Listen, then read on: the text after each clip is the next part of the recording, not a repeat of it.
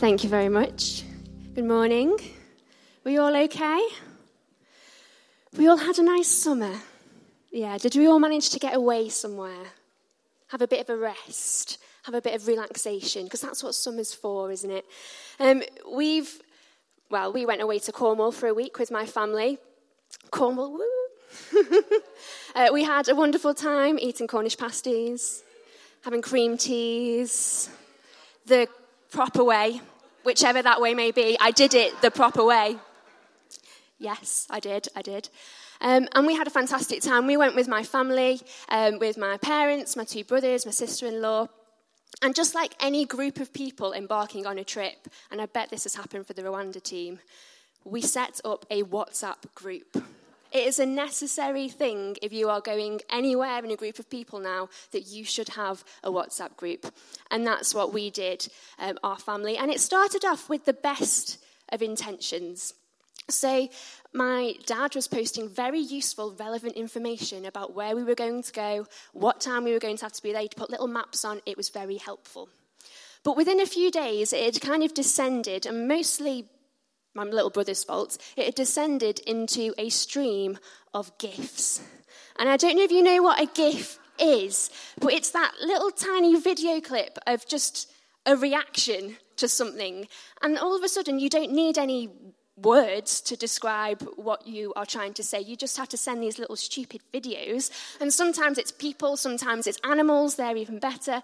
But what started off as quite annoying that he kept posting these GIFs spiraled, and before we knew it, we weren't actually using words anymore. We were just posting GIF after GIF after GIF, and finally we've come back from Cornwall, so now we can leave that group and leave that where that is. So it just reminded me that actually communication has come quite a long way.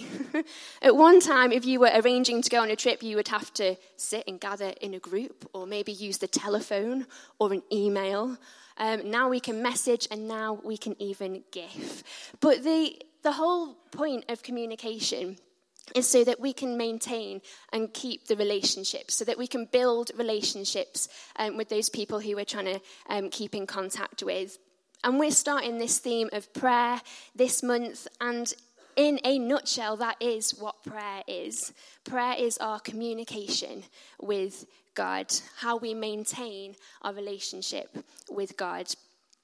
And this week, this month of prayer and this week that we've got coming up specifically of prayer and fasting might fill you with joy. You might be ready and raring to go with excitement. You might have painted out your prayer closet already. You might have ready and raring to go for this time that we have of prayer.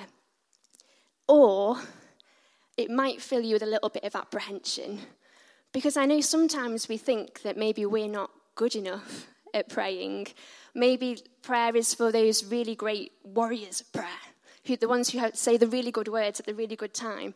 And sometimes we can think that maybe we aren't equipped enough, maybe we're not good enough, maybe we struggle a bit with prayer. And I think if we were all honest, prayer is something that we can all struggle with from time to time. So this morning, as we are looking at prayer, and it's the first one of the series, we're going to go all the way back to Jesus himself, and we're going to hear his words when he teaches us how to pray.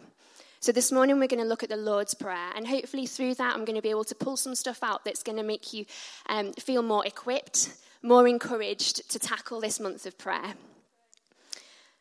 So, can we have Luke 11, please?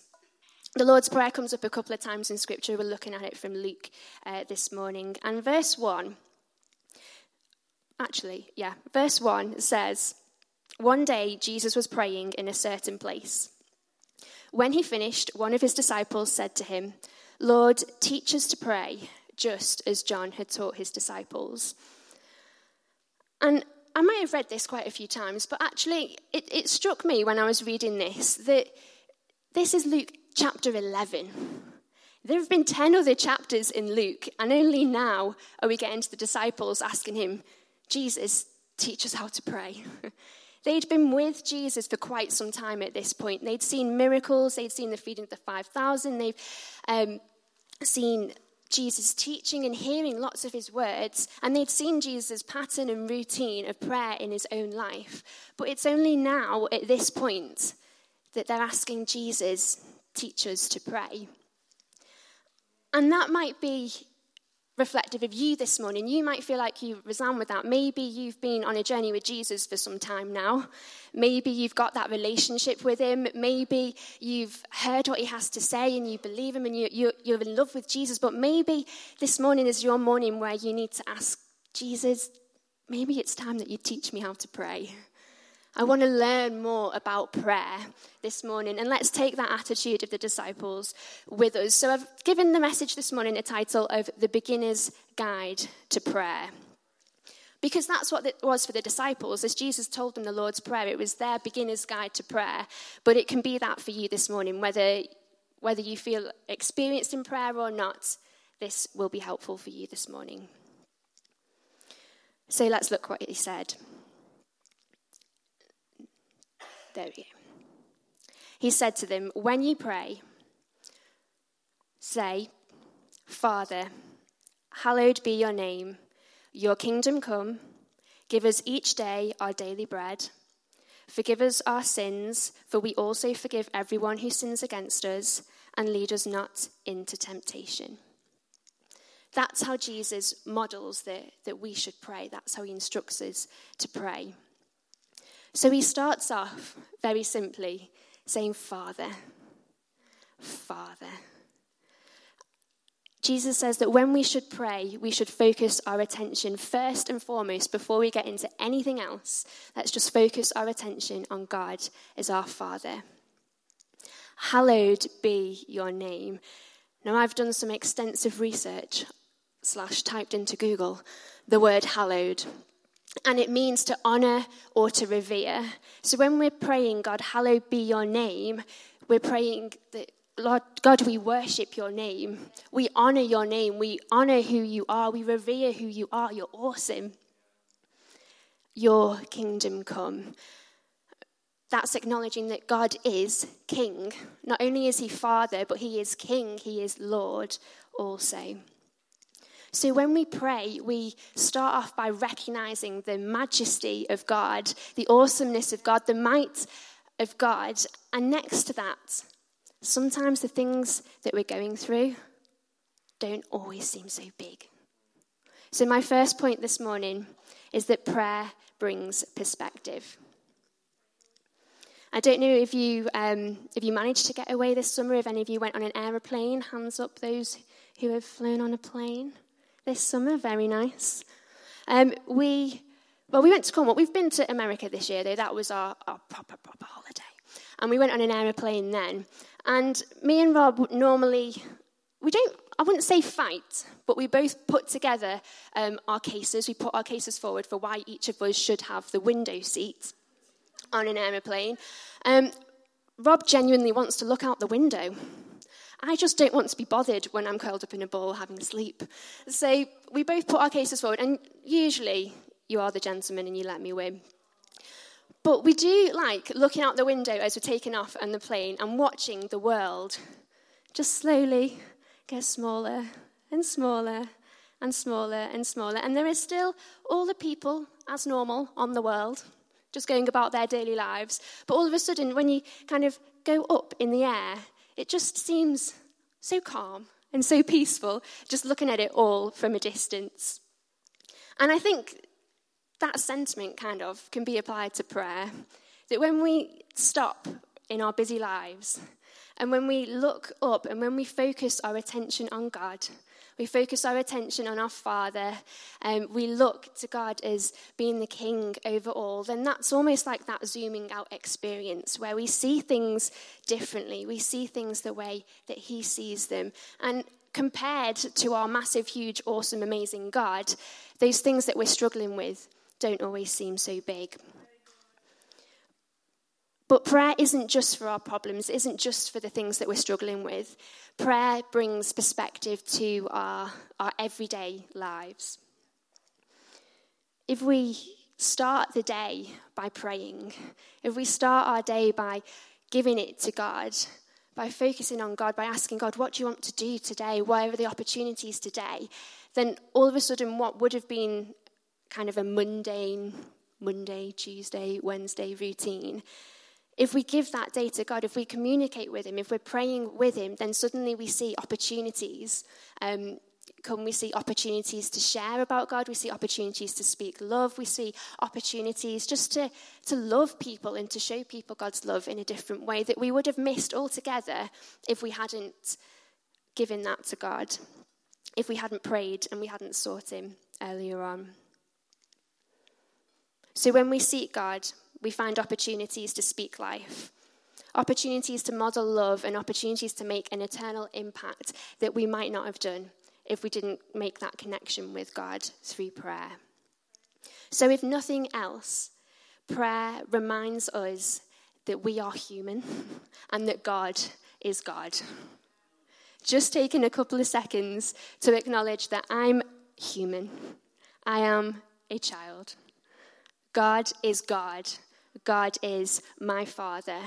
And when we have that attitude and we take that in our day with us, that provides opportunities that we might not have experienced otherwise.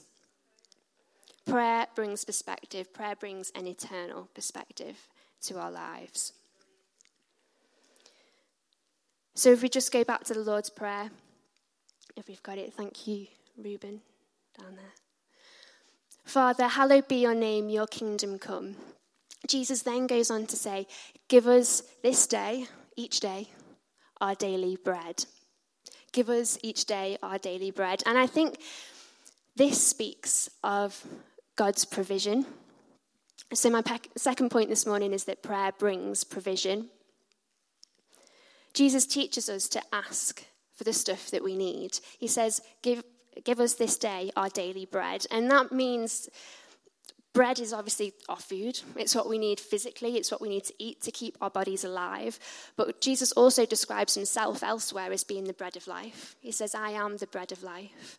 So when we pray, give us each day our daily bread, we're also praying, give us each day what we need spiritually, Jesus. Feed my soul as well as my physical body. We're praying for that nourishment that we need to get going and to make it through the day. Because believe it or not, we are quite needy people. We don't like to admit it, but we are quite needy people. We should have a little graphic for you.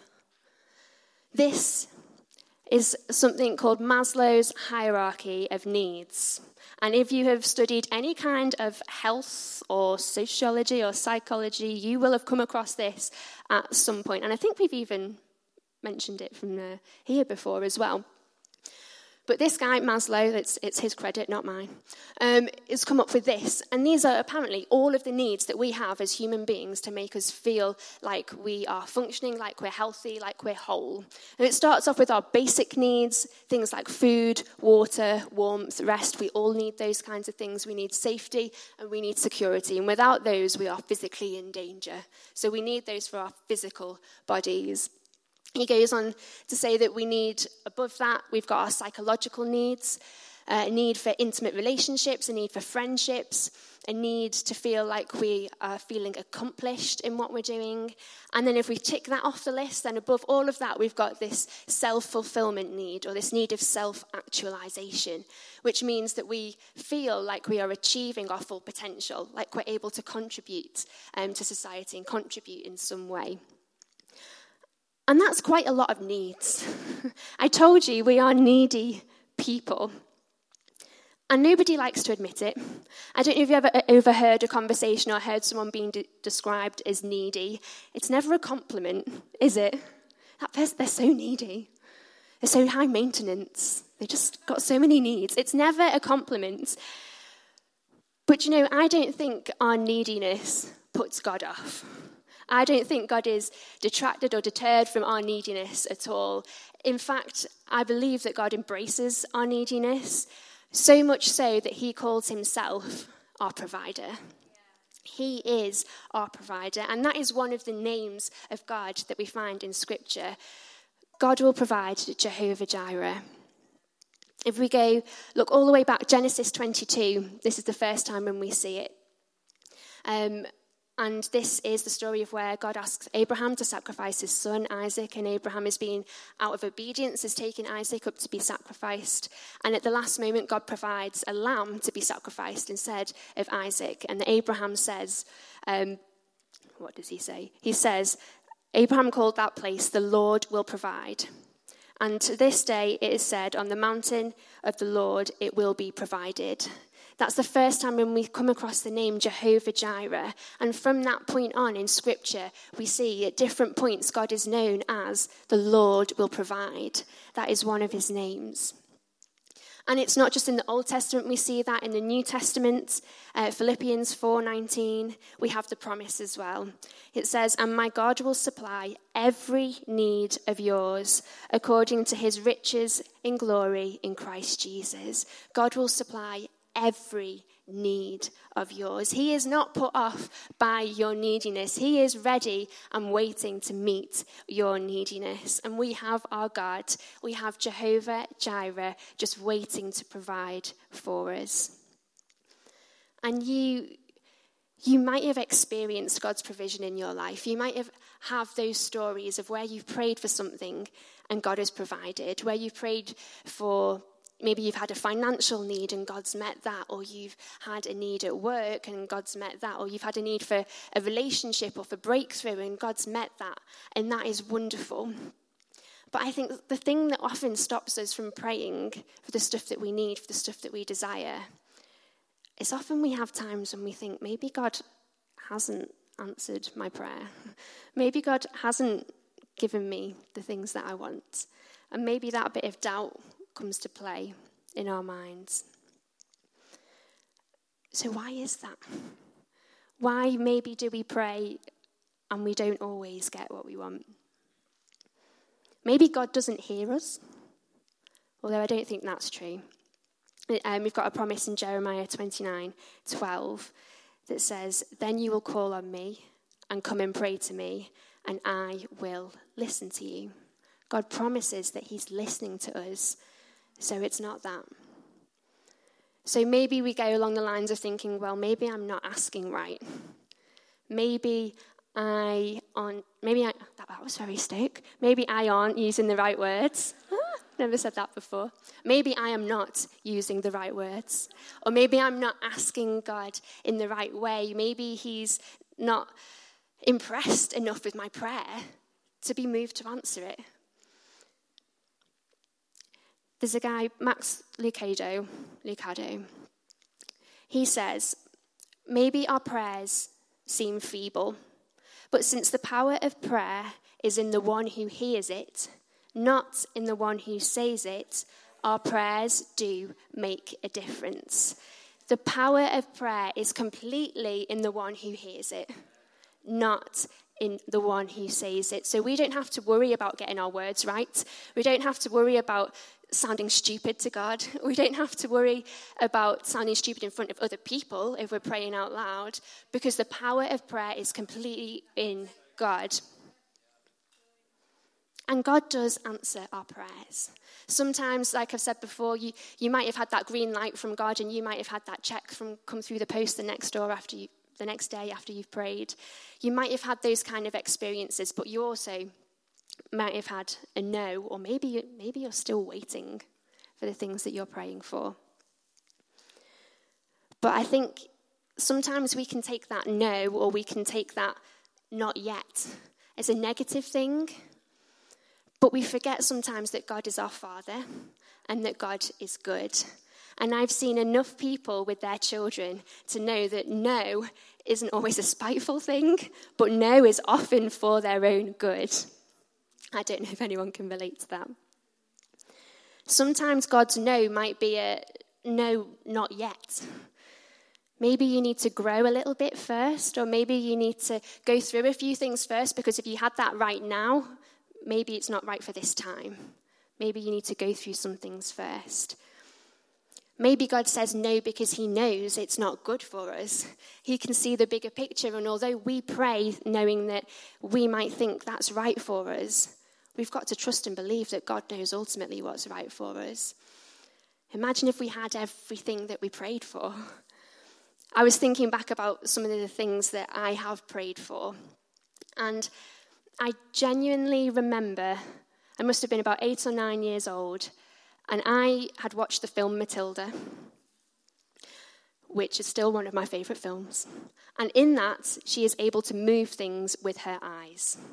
She can write on the chalkboard, she can pour that jug of water. And I genuinely prayed that God would give me that ability to be able to move things with my eyes, to be able to write things on the board, to be able to, I wouldn't have to get off the sofa, I would just have everything brought to me by the power of my eyes. That is what I genuinely prayed as a child. And I thought that that was good. I'm now very grateful that maybe God didn't do that, because I'd probably still be sat on that couch. And I don't think it would have worked out for me. I'd either be sat on that couch or I'd be in some kind of military testing facility, wanting them to harvest my powers. So I don't think it would have worked out for the best. So I'm quite glad that God didn't answer that prayer of mine. And I'm not saying that the things that we pray for are childish, or the things that we pray for are silly, but maybe God knows what is really good for us, and we have to trust that. Maybe God's no is that there's something better for us, that saying yes to that means that actually you will be distracted from your bigger purpose. Maybe there's something better, maybe there's someone better that he's got planned for you. But in all of God's responses, whether that's yes, and he provides straight away, whether it's a hang on a minute or actually there's something better, we have to trust that whatever he says, it's because he loves us and because he is good, because he is love. He only does loving things. He only does good things because he is good. And we can trust that. So let's not stop asking. A little bit further on in Luke, after the Lord's Prayer, Jesus says in verse 7, he says, "Ask and it will be given to you. Seek and you will find. Knock and the door will be opened to you. For everyone who asks receives, the one who seeks finds, and to the one who knocks the door will be opened." Jesus is encouraging us to pray and ask for the things that we want and the things that we need. And we can trust that if they are good things for us, then God will provide, because God is good and he is our provider. So as we're approaching this, well, we're in the month of prayer now, but as we're approaching this week of prayer and fasting specifically, and I think it does say it on the sheets and on the flyers that we've got, it asks, what are you believing for? What are you praying for? Because this is a fantastic opportunity to pray that God would meet some of the needs that you've got in your life. It says to share it with a friend, I think, on the leaflet. Tell someone, share someone what you're praying for, what you are believing for, so that we can stand together and that we can push in together, because Jehovah Jireh, our God, will provide. So, I believe that prayer brings perspective, that prayer brings provision, and then we move on to the end of the Lord's Prayer. If we can go back to that. Thanks, Ruben, sorry. Father, hallowed be your name, your kingdom come. Give us each day our daily bread. Forgive us our sins, for we also forgive everyone who sins against us, and lead us not into temptation. We've prayed for all the nice stuff, haven't we? We've worshipped God. We've prayed for the stuff that we need. And now we're getting to the nitty-gritty. We're asking for forgiveness. We're talking about temptation. And I believe that through this prayer, that actually prayer will bring power. And that's my third point. Prayer brings power. I'll explain that in a sec. Forgive us our sins and lead us not into temptation. Do you ever think that if I could just do a good enough job of not being led into temptation, then I'd never have any sins to forgive? And I don't know if maybe it's a perfectionist thing or maybe it's a human thing, but I find myself often in the mindset of, let's just try my best never to sin. And let's just try my best to always avoid temptation. And if I don't have any need to sin, then I'm going to impress God. But it's not quite that simple. Because as humans, as people, we have a spirit that is in love with God, that is passionate about God, that wants to do what is right. We have that spirit within us to always do the good thing, to do the healthy thing.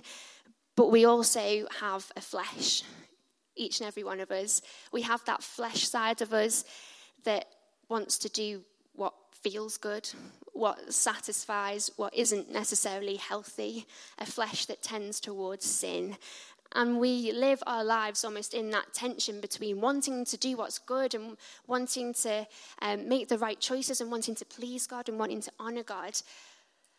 But at the same time, always having this annoying flesh that follows you around, wanting to do those things that you know aren't good for you. That means that I'm never actually going to be perfect. And that's a really difficult truth to swallow, that it is not always possible for me to be perfect. In fact, it's impossible for me to be perfect. So how then am I supposed to go and live my life? How am I supposed to go to work? How am I supposed to be in my marriage? How are we supposed to be with our families, knowing that actually perfection is not going to happen, that I'm going to mess up, that I'm going to make mistakes? How can we live our lives knowing that? And I think the key is found in 2 Corinthians 12, verse 9. This is Paul talking about what God has been telling him.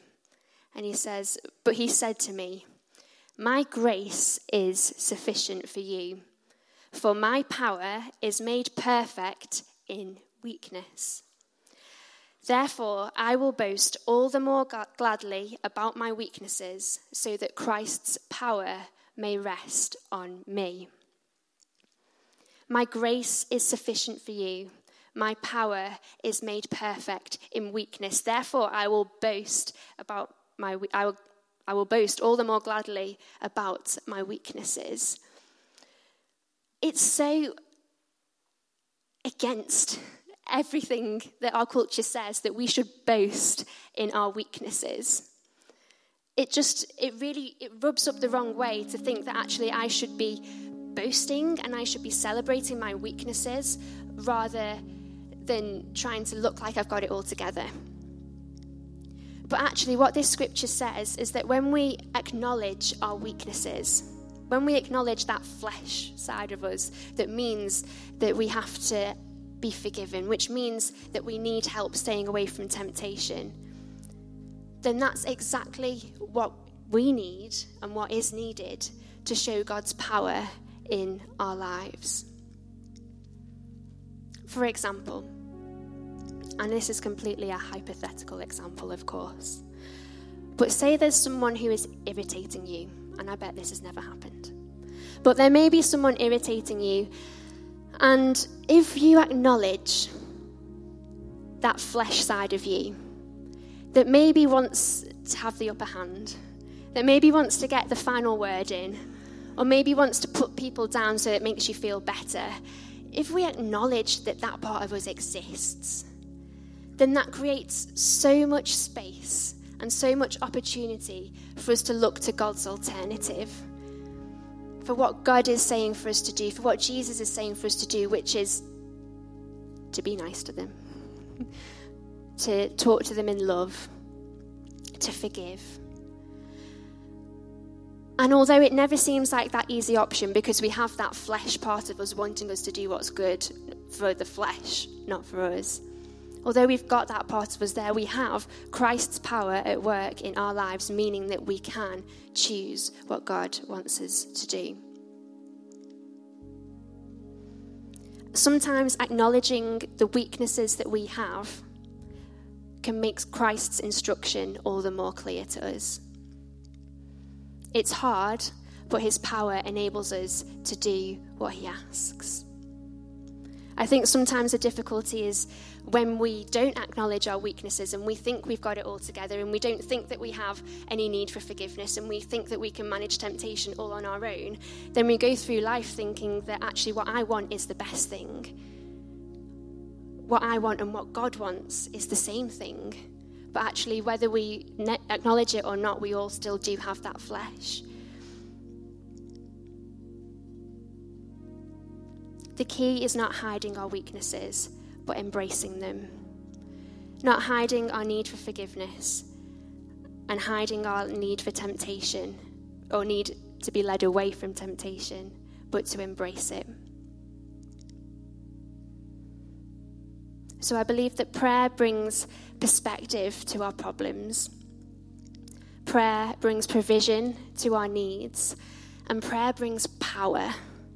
Prayer brings us the ability to overcome the flesh, to do what is right, to live a life that God wants us to live. Not that it's all about the doing, not that it's all about us having to earn God's love, because it's not, but it's about us choosing love, choosing the right thing, doing the right thing for us and for those around us. So if you don't know where to pray, maybe you do resonate with those disciples asking, Jesus, teach us how to pray. Can I encourage you that the Lord's Prayer is a really good place to start? Every day, you can start the day, Father, hallowed be your name, your kingdom come, and tell God how awesome he is. Spend a few minutes telling God that he is mighty, he is powerful, he is King, he is magnificent. Then move on. Give me today my daily bread. Pray for the things that you need, where you feel like you're lacking. Pray for that provision that you have, that practical need that you have, that physical need that you have, but also pray for that within your soul as well, within your spirit. Maybe I need more peace today. Maybe I need more patience. Maybe I need more kindness. Pray for that too, because God is our provider and he will meet that need. And then go on, forgive us our sins, as we forgive those who sin against us, and lead us not into temptation. Let's pray and acknowledge those weaknesses that we have in our lives, our need for forgiveness, our need to be led away from temptation. And let's pray that God's power will be on display in our lives, enabling us to do that. Because through the Lord's Prayer, Jesus teaches us what to pray.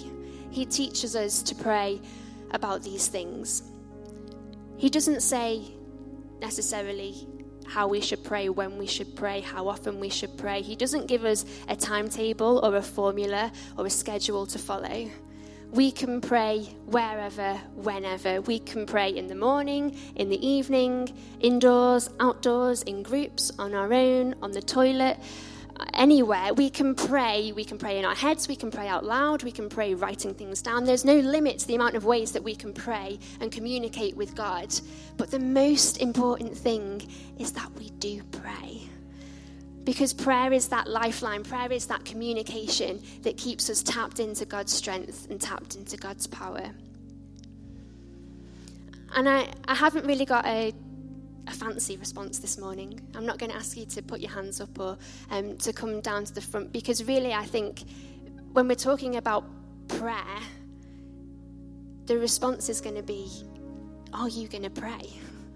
The response is going to be shown tomorrow morning when we have opportunity to seek God.